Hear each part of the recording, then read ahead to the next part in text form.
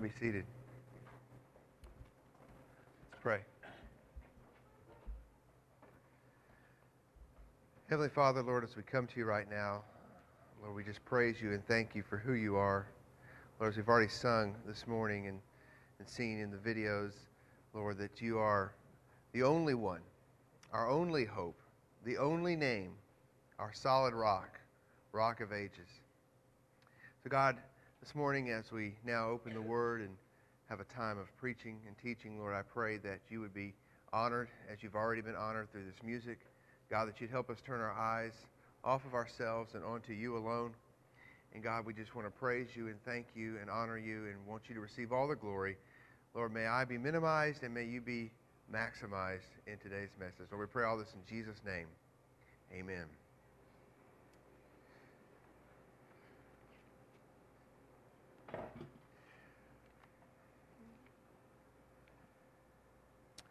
About 492 years ago, on October 31st, there was a knock on a door. Now, it wasn't the knock of a trick-or-treater asking for goodies. It was the knocking sound of a hammer, banging a nail into the door. Bang, bang, bang. With the swing of a hammer and the nailing up of a document on the door of a church, a monumental swing in world history began. A movement, a renewal, a special move of God. Now the man doing the swinging, see if my clicker is going to work. The man doing the swinging was Martin Luther, and the door is the door of the Castle Church in Wittenberg, Germany. And the document has become known as Luther's 95 Theses, specifically protesting the church in Rome's fundraising campaign is really what it was, that took advantage of and taught people that they could buy their way and their relatives' way out of God's punishment, of course, depending on how much they gave. Thus, a protest against the abuses and the corruption of the church that became known as the Protestant Reformation began. It would have a ripple effect throughout history that still profoundly affects us today in ways you may not even realize. Socially, it gave individuals the freedom to speak and to write.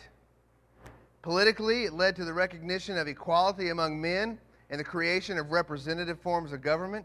Even economically, it can be tied to free market economics and gave workers a new sense of dignity for their labors. Educationally, it gave impetus to universal literacy, as common people acquired the intellectual tools to read the Bible for themselves. But most importantly, it altered the course of the church. As one pastor put it, do you enjoy congregational singing? Well, then thank the Reformers for reviving it. Do you prefer having the Bible read in your own language? Well, then thank Martin Luther and his German Bible for paving the way for a host of new translations. Is your soul spiritually fed by preaching? Then thank the Reformers for restoring the preached word to its central place in the life of the people of God. Do you believe in the ministry of the lay people? Then thank the Reformers for emphasizing it. Do you know the answer to the question, what must I do to be saved?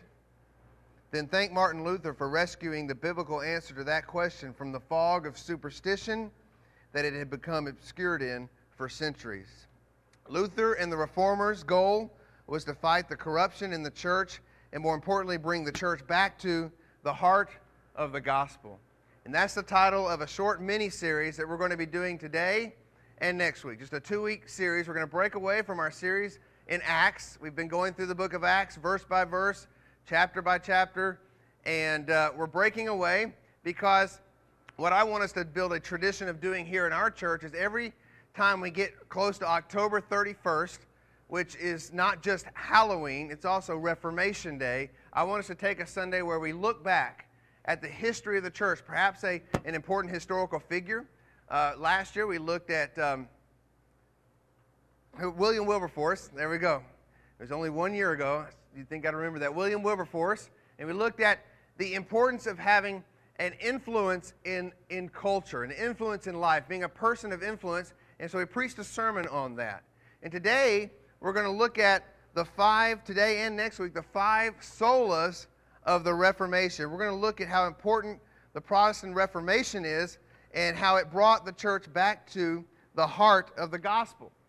So we're going to look the first week today. We're going to look at the first two solas, which is Sola Scriptura, which means, well, the word sola means alone or only, okay? So Sola Scriptura means Scripture alone, okay? The Bible is our one message, our one authority from God for our faith.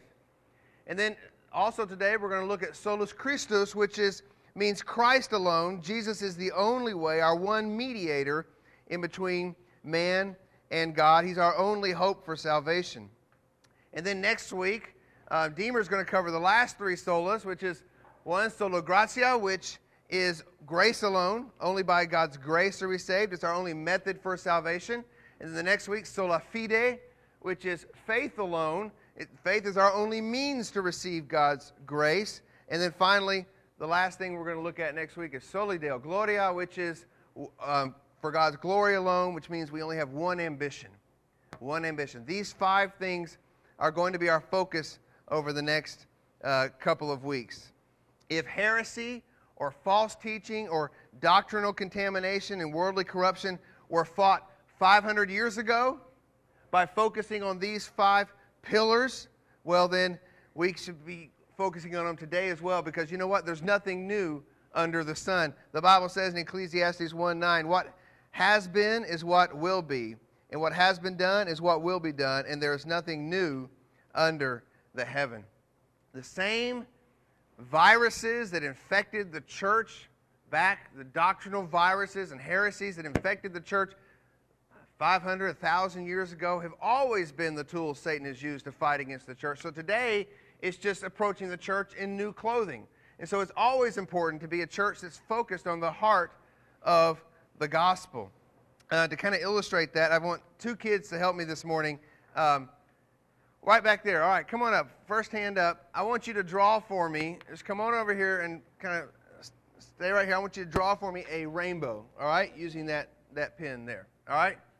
And I'd like for someone over here, Noah, you want to help me? I want you to draw me a rainbow using that right there, all right? Okay. So we're going to see which rainbow turns out better. So you guys, we're not going to take real long to do this, all right? So when you got your rainbow done, I want you to let me know, okay? So, yeah, there we go. Okay. All right, looking good there. All right. Now, what I want us to see as they draw these two pictures, I want us to see how important it is to focus on these five things. We're not looking back at these things because Luther came up with some really great system of theology, and actually these five solas emerged as the Reformation went along. It wasn't like Luther when he nailed the 95 Theses, which were specifically combating one specific problem in the church in Rome, which was that there was a guy named Johann Tetzel, who was going around selling indulgences. Now, what is that? He was selling, basically, he was going around telling people, if you buy these indulgences, you can buy your relatives out of purgatory, or you can buy yourself out of purgatory once you get there. But actually, you're not buying them out of purgatory. You actually can just reduce their stay from about 1,000 years to 100 years by buying these indulgences. And the reason they were selling these indulgences is because they needed to remodel St. Peter's Basilica. And so they needed to remodel the church, and they started a fundraising campaign to buy people out of purgatory. And so this is what they were doing. They were selling these things, and Luther had it up to here. He had seen enough corruption in the church, and so he nails these 95 Theses against the wall. One of them said, you know what, why is the Pope asking for everyone else's money when he's got more than everyone else? And so he got pretty bold with what he was saying. And during those times, it's not like today. You know, you guys can send me an email and criticize me as much as you want to, and you don't have to worry about it, okay? You can just hit send and forget about it. But back then, you say some of the things that Luther was saying, it meant you faced an execution chair, or not a chair, a stack of wood or something, all right? You faced execution if you criticized the church, because the church had become corrupt, partially because it had become so entwined with the government. And to go against the government was tantamount to going against the state, going against the very political structures of the day. Now, how are these coming along?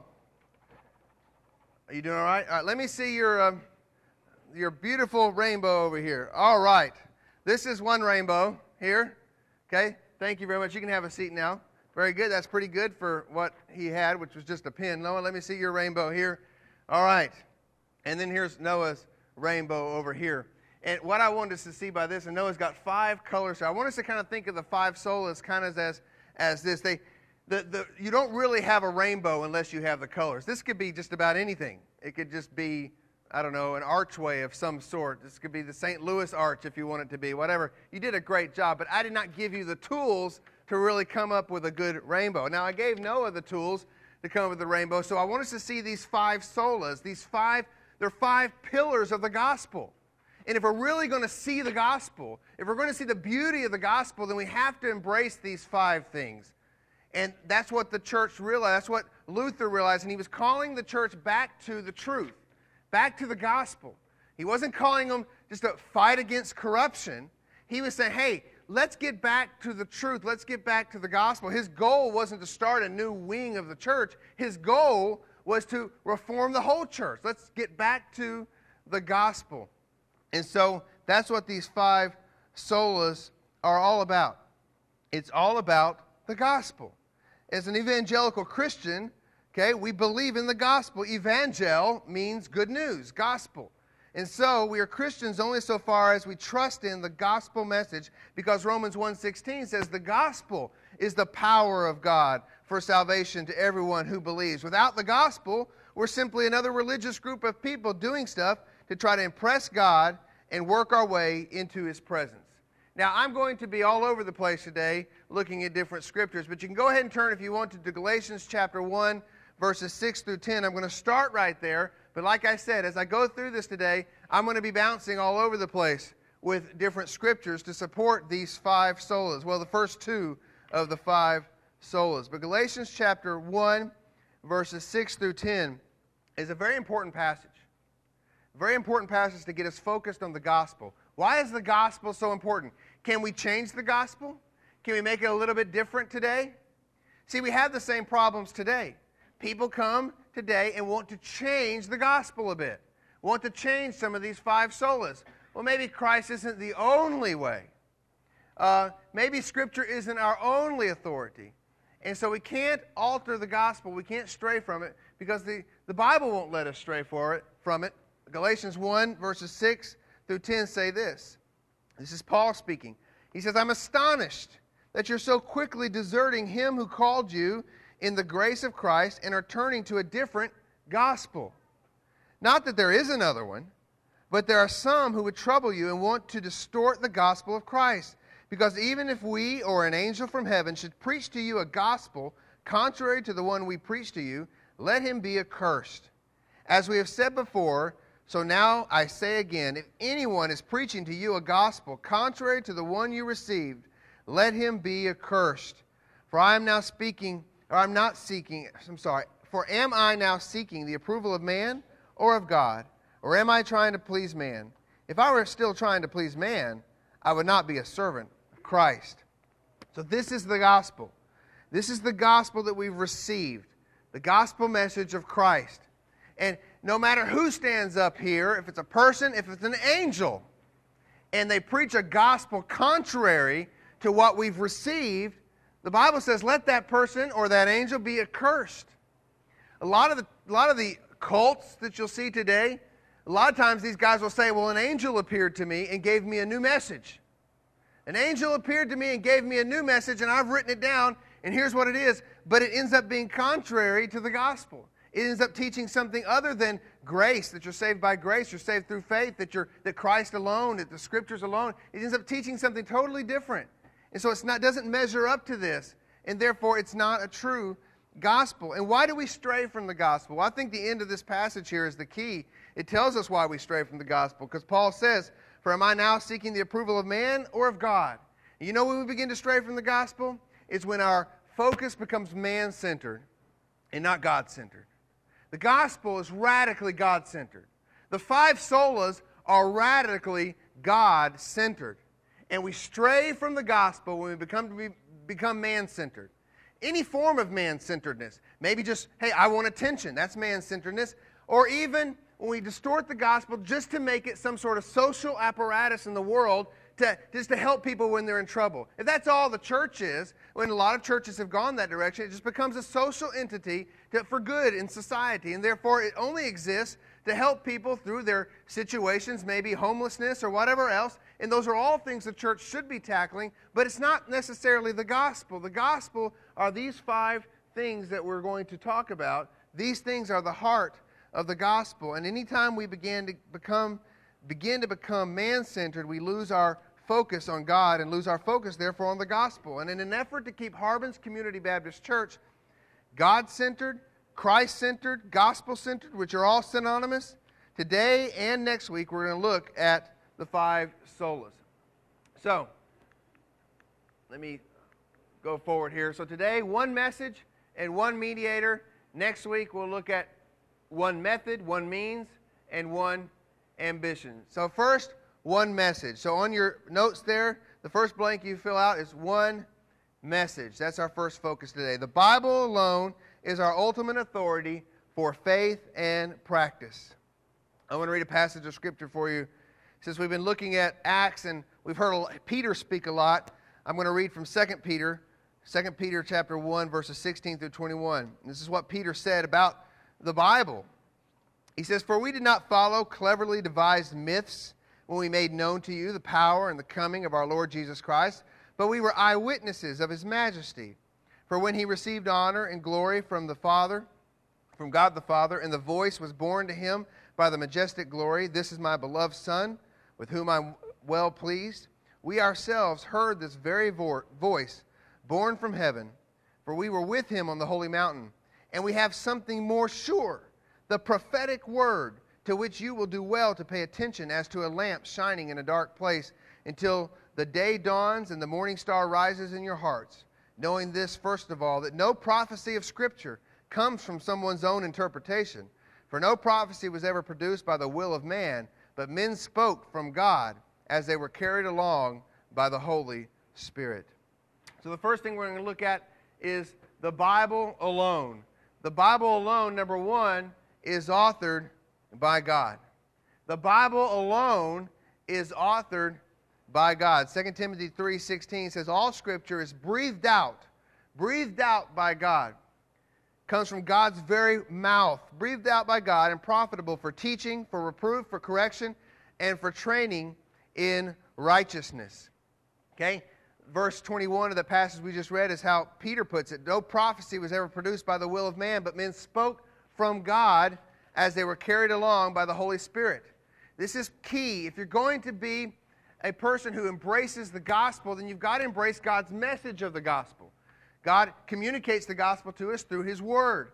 And so we must embrace His Word as what it says it is, which is inspired, breathed out by God. It's the only document like that. Now, other cults and religions will produce documents that they'll say that are divinely inspired documents, but the Bible's the only one that holds up to the tests of whether or not it really is a divine document, whether or not it really is authored by God. Now, God used different people to author the Bible.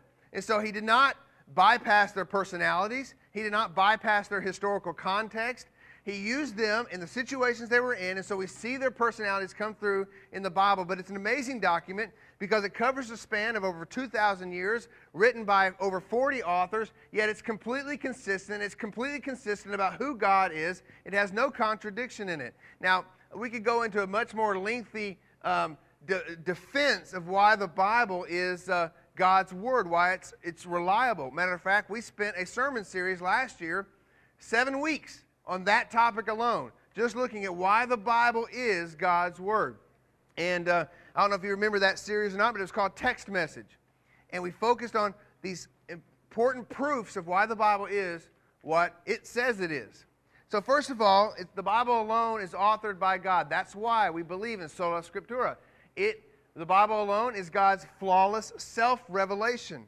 Every word of God proves true. He is a shield to those who take refuge in Him. Proverbs 30:5. The Bible is God's self-revelation. He hasn't left Himself without a testimony of who He is. And it's a revelation of Himself. The Bible alone also is a perfect and true guide for life. Psalm 119:105 says, "Your word is a lamp to my feet and a light to my path." And God's Word alone points exclusively to Christ. John 5:39 says, "You search the Scriptures because you think that in them you have eternal life, and it is they bear witness about me." And I read that verse last week as well. That's Jesus speaking there. The Bible points directly to Jesus. You know, there's other good books out there, but the Bible alone is our perfect guide for life, our perfect self-revelation of God. The Bible alone is authored by God. The Bible alone points perfectly, and I say perfectly, to Christ. There's other books that point to Christ. I mean, let's see here. I had a book back there I was going to bring up for an illustration, but, you know, there's lots of great books on my shelf written by some really good authors. Some of them are better than others, and they're good biblical books. They talk about God. They teach about God. They're good. They help us. Some of them are very practical books to guide us in life, but none of them meet these qualifications. None of those books. To me, it's kind of like the Bible is like, because it's very living and active, it's like the real person. If Olivia's here, she's a real live person, and I want to know her, and I want to have a relationship with her, and I want her just to know me, and it's living. She's living and active. Okay, not too active right now. Good. She's sitting right there. But if I had a photograph of Olivia over here, I couldn't interact with it. It's not active. It's just sitting there. It may be a good picture of her. It may look a lot like her, and I could even say that's Olivia, but it's not really Olivia because Olivia is right there. It's all other Bible books. There's some good stuff out there, and I encourage people to read. Try to read. Read a lot. Read books you don't necessarily agree with, too, so that you can sharpen your thinking. Read, read, read. But the Bible alone is the book that meets all these qualifications, and therefore the Reformers said this book has to be in the hands of people. And so they began to really push that the Bible needs to be read in people's languages. At that time, the Bible was read in Latin, and nobody knew Latin except for the priest and the other people running the church. And so people would be sitting there, and they would just nod, and they would even repeat some of the Latin phrases, and they had no idea what was being taught. And so the Reformers believed that no, this book, this Bible needs to be taught. It needs to be taught, it needs to be read, it needs to be in the language of the people. Our confession of faith, the Baptist Faith and Message, says this: the Holy Bible was written by men, divinely inspired, and is God's revelation of himself to man. It is a perfect treasure of divine instruction. It has God for its author, salvation for its end, and truth without any mixture of error for its matter. Therefore, all Scripture is totally true and trustworthy. It reveals the principles by which God judges us, and therefore is and will remain to the end of the world the true center of Christian union and the supreme standard by which all human conduct, creeds, and religious opinions should be tried. All Scripture is a testimony to Christ, who is himself the focus of divine revelation. That's what we believe, and that's what the Reformers believed. All corruptions, all heresies usually start with a compromise of God's Word.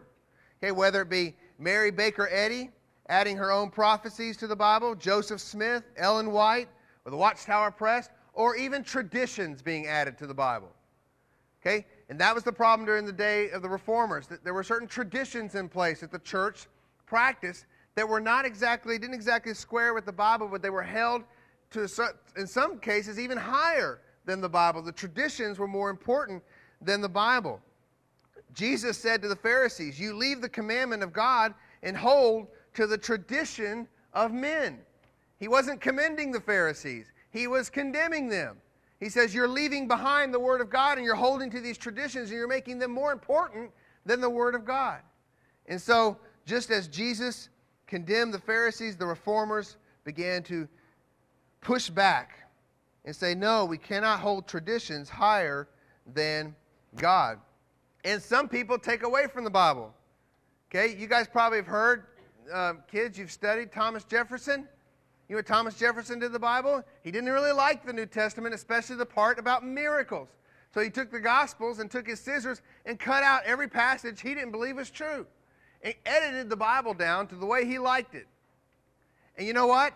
That's the other error. You either take from it or you add to it. And if you do either one of those two things, you've fallen into error and we begin to compromise God's Word. And that's when problems begin to creep into the church. So in Luther's day, it was both of these things. There was control of the people by not letting them read the Bible, by not letting them read the Bible in their own language. and saying that only priests could interpret the Bible, or church leaders. Now, this may sound like it 500 years ago. This doesn't happen today. I grew up overseas on the mission field in a country called Ecuador. I grew up in a country where the church and the state are very, very closely tied together. So that when Wycliffe translators came in, if you know who Wycliffe is, Wycliffe's a Bible translating ministry organization. When Wycliffe came in to translate the Bible into some of the Indian languages, the church convinced the government to kick them out, because they didn't want the Bible in the languages of the Indians, because they knew they could control the Indians through two things. One, not letting them be able to read, first of all, so there weren't even any schools. Secondly, don't let them read the Bible definitely in their language. And thirdly, mix superstition in with that, and we've got total control over this population of people. And that was the way it functioned. And that wasn't 500 years ago. I'm not that old. Okay? That was 20 years ago. And so, even today, it still happens. And people, that's the way cults usually work, is control, control, control. And that's what was happening during that time. Now, the doctrine of Sola Scriptura does not mean just rampant individualism. It doesn't mean that D can just take the Bible and say, well, I think, I read the Bible and I think I can have 20 wives, so I'm just going to go for 20 wives. He can't do that, all right?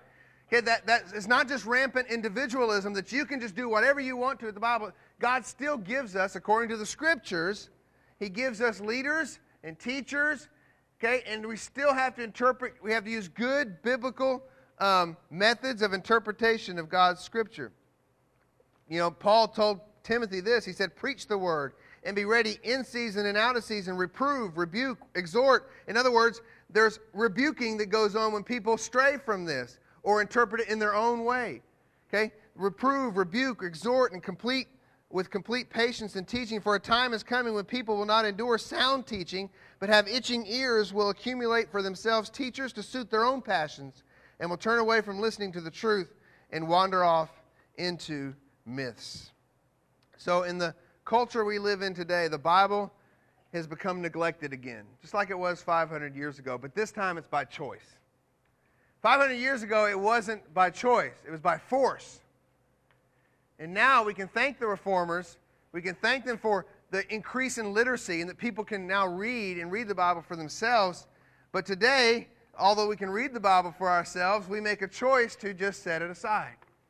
And no longer by force are we not able to read. It's simply by our own choices.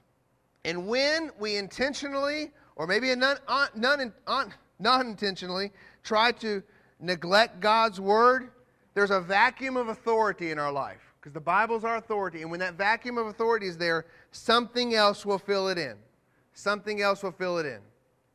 Okay, when there's a vacuum, if you take a church, any organization, and you don't have leadership, and there's a vacuum, leaders will emerge. And so in our lives, if we don't have leadership from God's Word, we don't have it, we don't place it into our life, we don't abide in it, there's a hole there, and something else will emerge and will guide our lifestyle. Desperate housewives will emerge and guide our lifestyle. Okay? Survivor on Thursday nights at 7 o'clock will invade our life and guide our lifestyle. Whatever it is. Fox News will guide our life.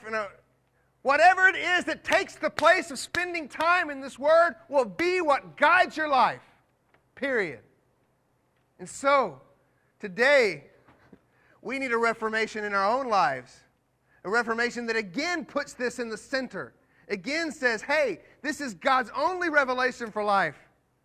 You've got to abide in it. You've got to let it be part of your life. But even in the church, I read this. I'll read you what I read and just see how you guys react. This is what a leader in a church said recently. He says, the Bible is just another member of the community of faith.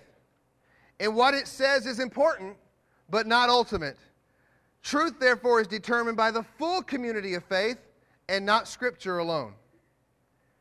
Now, what that person is saying is that the Bible is important, but the Bible is just another person in the community of faith. In other words, what Deemer says is on equal level with what the Bible says. And what Toby says is on equal level with what the Bible says. And what you say. And then therefore, truth is determined by a consensus of all of us together. And the Bible is just another member of the community that we consult. But it's not the ultimate guide for the community of faith.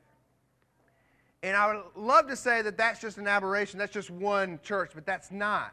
It's a very common thing that's emerging right now in church circles. But that can't be, that's not what the Reformers fought for. The Reformers didn't fight for the Bible just to be another contributor in the community of faith. They fought for Sola Scriptura, that the Bible alone is our guide for faith and for practice. This is what Martin Luther said when he was on trial. Now remember, or he was being interrogated. Now remember, you go against the church back then, it wasn't just, oh, okay, you're not a member anymore, we're taking you off of the directory. All right? That wasn't the way it worked. We're taking you out was more like it. And this is what he said when they asked him to recant. And he said, unless I'm convicted by the Scripture and plain reason, I do not accept the authority of popes or councils, for they have contradicted each other. My conscience is captive to the Word of God. I will not recant anything, for to go against conscience is neither right nor safe. Here I stand, I can do no otherwise. God help me. He couldn't go against the Word of God. He wasn't going to recant because he knew this was his authority for life.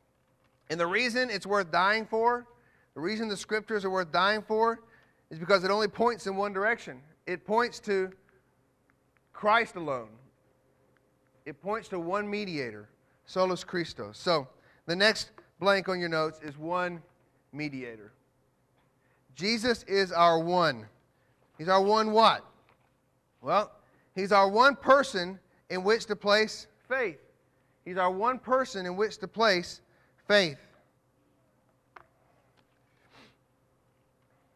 Now, I want you to understand that during this time, you've got to kind of have a picture of what's going on during these days when Luther is teaching and preaching and the Protestant Reformation is beginning to happen.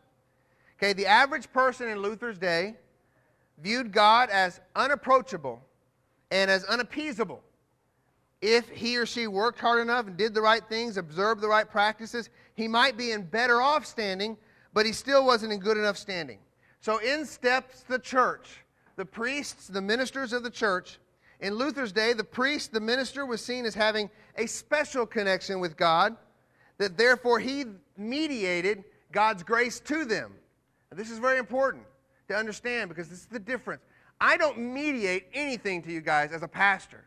I may preach and I may teach, but you have a direct connection to God if and only if you've received Jesus Christ as your Lord and Savior. He's your mediator between you and God. Okay, we teach, I teach, Deemer teaches, we have others that will emerge and teach in this church because that's what the Bible prescribes, and we edify one another through the preaching and the teaching of the Word. But there's only one mediator, and that's Jesus Christ. But in Luther's day, the priests were seen as having this special connection. They mediated God's grace and forgiveness through the sacraments. The church taught that Jesus' body was literally re-sacrificed every time communion happened. So that Jesus' body was re-sacrificed, and the priest was the one sacrificing Christ when he broke the bread. He was re-sacrificing Christ, and Jesus' blood was being reapplied at that time. The church taught that forgiveness of sin could only come through the confession of sin specifically to a priest, and the priest's pronouncement of that sin forgiven. The church taught that people could even get better standing with God through the visiting of relics or shrines. Okay, when I lived in Ecuador, there were shrines all over the place. Shrines. Even Luther, when before he became convicted by Scripture of the truth, okay, he believed that saints or even past relatives could mediate or intercede on their behalf. So when Luther the way he became a monk is kind of a funny story. He's riding his horse and he's going through the countryside and lightning strikes, almost hits him. He falls down and he cries out to Saint Anne. He says, "Saint Anne, save me, and I'll become a monk." Okay, so he prays not to Christ, but to Saint Anne. Now, Saint Anne was the patron saint of miners. All right, and the city he came from was known for its mining. So he prays to Saint Anne, okay, and he didn't get struck by lightning, so he ends up becoming a monk. Thank goodness, because it was through his study of Scripture that he realized, wait a second. And so During that time, there was a view that saints could intercede for people.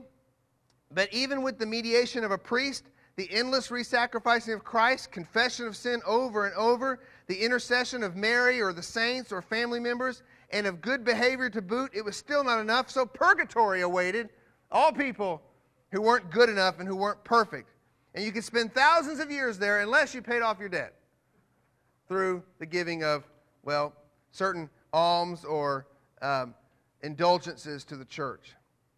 So, this was the climate that Luther was living in. And he boldly, along with others, stood up and said, no, this is not what the Scripture teaches. The Scripture teaches that Jesus alone is our person in which to place faith. Acts 4:12 says, there is salvation in no one else, for there is no other name under heaven given among men by which we must be saved. No other name. Okay, Jesus alone is our one mediator between us and God. Jesus is our one mediator between us and God. 1 Timothy 2:5, for there is one God, and there is one mediator between God and men, the man Christ Jesus. Jesus is our one intercessor before a holy God. Romans 8:34, who is to condemn? Christ Jesus is the one who died. More than that, he who was raised, who is at the right hand of God, who indeed is interceding for us. Christ alone. Christ alone is the one we place our hope in. Christ alone is the one who's mediating between us and God. Christ alone is the intercessor. But also, Jesus is our one sacrifice for all our sins, who was offered once for all. It's important. Christ isn't re-sacrificed and re-sacrificed and re-sacrificed. According to what the Bible says in Hebrews 10:12 and then also in 7:27, it says, when Christ had offered up for all time a single sacrifice for sins, he sat down at the right hand of God. He has no need, like those high priests, to offer sacrifices daily for his own sins and then for those of the people, since he did this once for all when he offered up himself. So the Bible clearly teaches there's no need for priests. I mean, it can't say it any clearer than Hebrews 7:27. I am not your priest. You have no need for a priest if you're a believer. Because the Bible says that Jesus is your high priest. He's done it all. He sat down at the right hand of the Father once for all, offering himself up as a sacrifice. And Jesus is our one way to the Father. John 14:6, you know this verse. Jesus said to him, I am the way and the truth and the life. No one comes to the Father except through me. And Jesus is our one righteousness, acceptable to God. 1 Corinthians 1, verse 30. He is the source of your life in Christ Jesus, whom God made our wisdom and our righteousness and sanctification and redemption. One, solo, Christ alone. Solus Christus, Jesus alone. Due to the totally sufficient and complete work of Christ, we now have access to the Father through him. Anything else is a myth created by man. Anything else. If anyone tells you there's any other way any other step you need to take in order to get to the Father, any other step you need to take, any other thing you need to do, it is a myth. The kind of myths that Paul told Timothy to have nothing to do with. It is a myth because the Bible says Jesus is the only way to the Father. Jesus is our only connection to God. So today we face this challenge as well, just like Luther did. If we add anything to Christ, Christ plus anything is not the gospel. Christ plus anything is not the gospel. Christ plus legalism, Christ plus attendance at church. Now hopefully you attend church and you do things that are keeping with a righteous lifestyle because Christ is in you and you desire those things. But if you're here this morning and you think that somehow you're getting a check mark in heaven, then you've added something to the gospel. If you do anything in your Christian walk, if you read the Bible like I challenged you a minute ago, and you read it because you think that somehow it's going to make you in better standing with God, then you've added something to the gospel. The gospel is Jesus alone. You read the Bible because you love Jesus alone. That's why.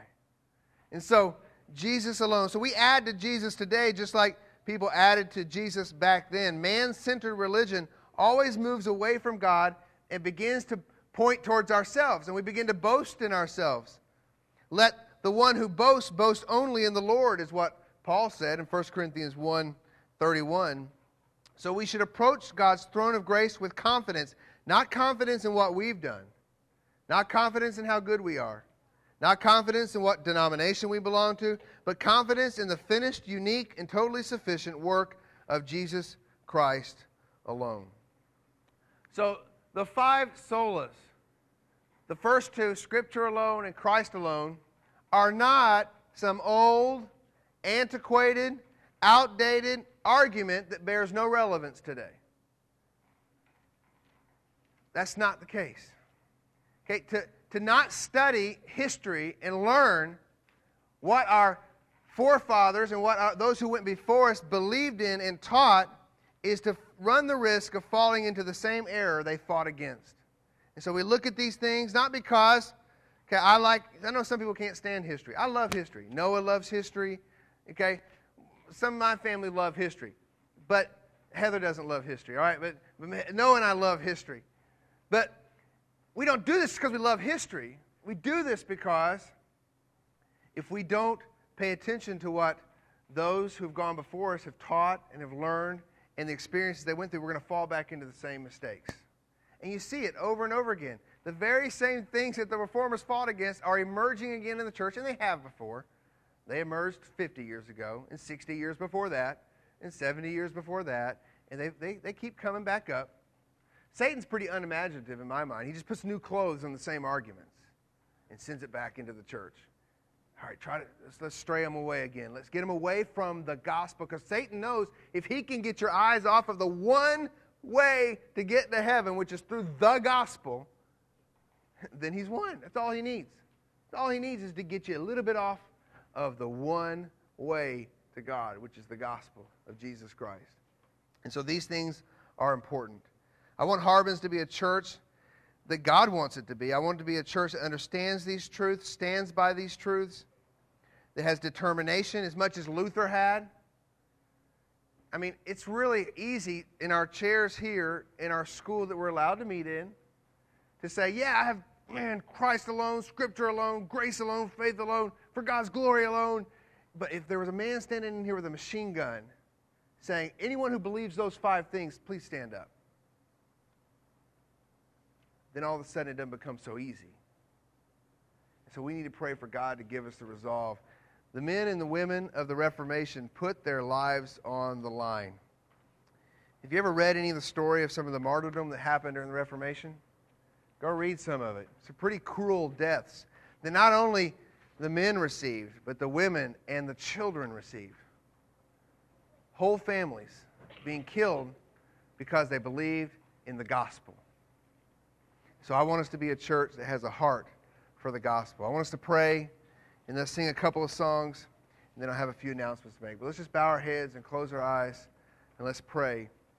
And I want us to think about how seriously we take the gospel. Heavenly Father, Lord, I come to you right now, and I ask, Father, for your forgiveness of my sins that I've committed even today, Lord, the sins that have kept me from presenting your word the way it needed to be today. Father, I pray that you would just bring forth truth and, Lord, just erase and minimize stupid things I've said, the ways I've messed up today, and just bring forth your truth. But, God, I confess to you there's times when the church, God, sometimes doing church has become the wrong thing. It's become setup on Sunday morning. It's become what kind of songs we're going to sing. It's become, am I going to offend somebody by being dressed this way? It's become so many things that it doesn't need to become, God, because I've gotten my eyes off the heart of the gospel and begin to worry about myself and what people think about me or what people think about our church. God, forgive me of my sin. Forgive us of our sin. Forgive us for being so prone to wander, so prone to have our eyes begin to look on ourselves instead of look towards you. Because it's for your glory alone, God.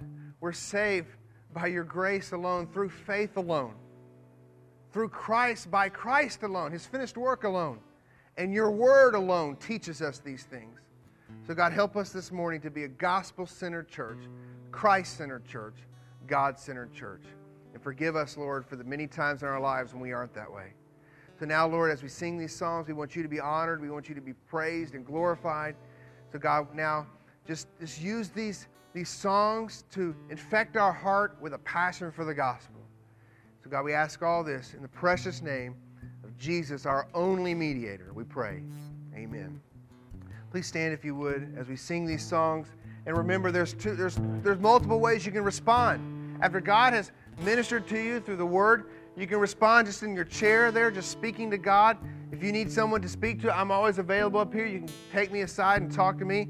If you want to just respond by bringing your prayer card up here, that's what the wicker basket is for. And you can come grab someone else's prayer request and be praying for that. Perhaps you want to respond to the giving of your offering today. That's what the box up there is for. So let's just take this time for all of us to respond to God's Word.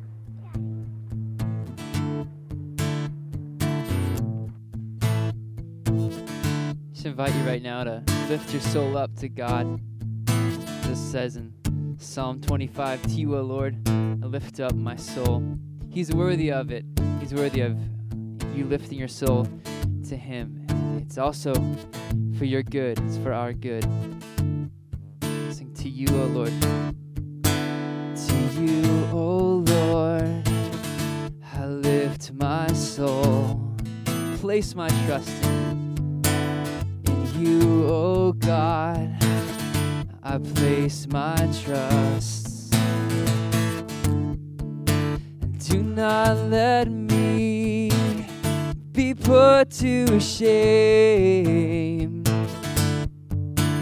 nor let my enemies triumph over me. My hope is in you. Show me your ways, guide me in truth in all my days. My hope is in you.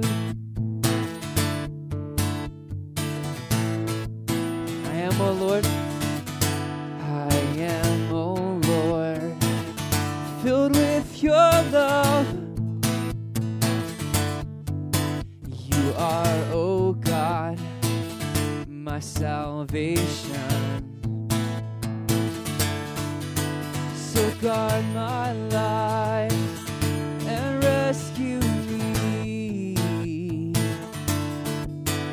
My broken spirit shouts, my mended heart cries out. My hope is in you. Show me your ways, guide me in truth in all my days. My hope is in you, Jesus. Show me your ways, guide me in truth in all my days. Hope is in you. My hope is in you.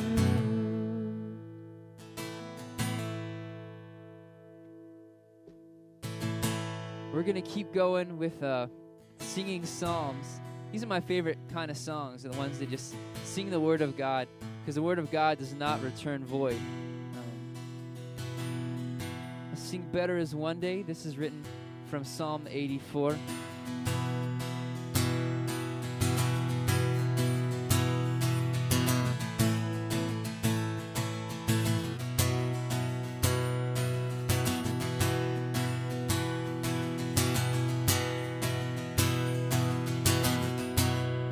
How lovely,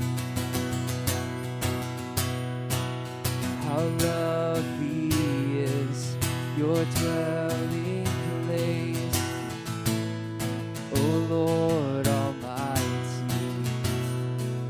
For my soul longs and even faints for you.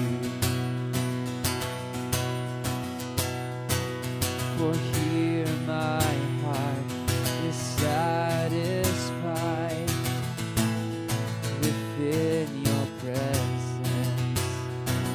I sing beneath the shadow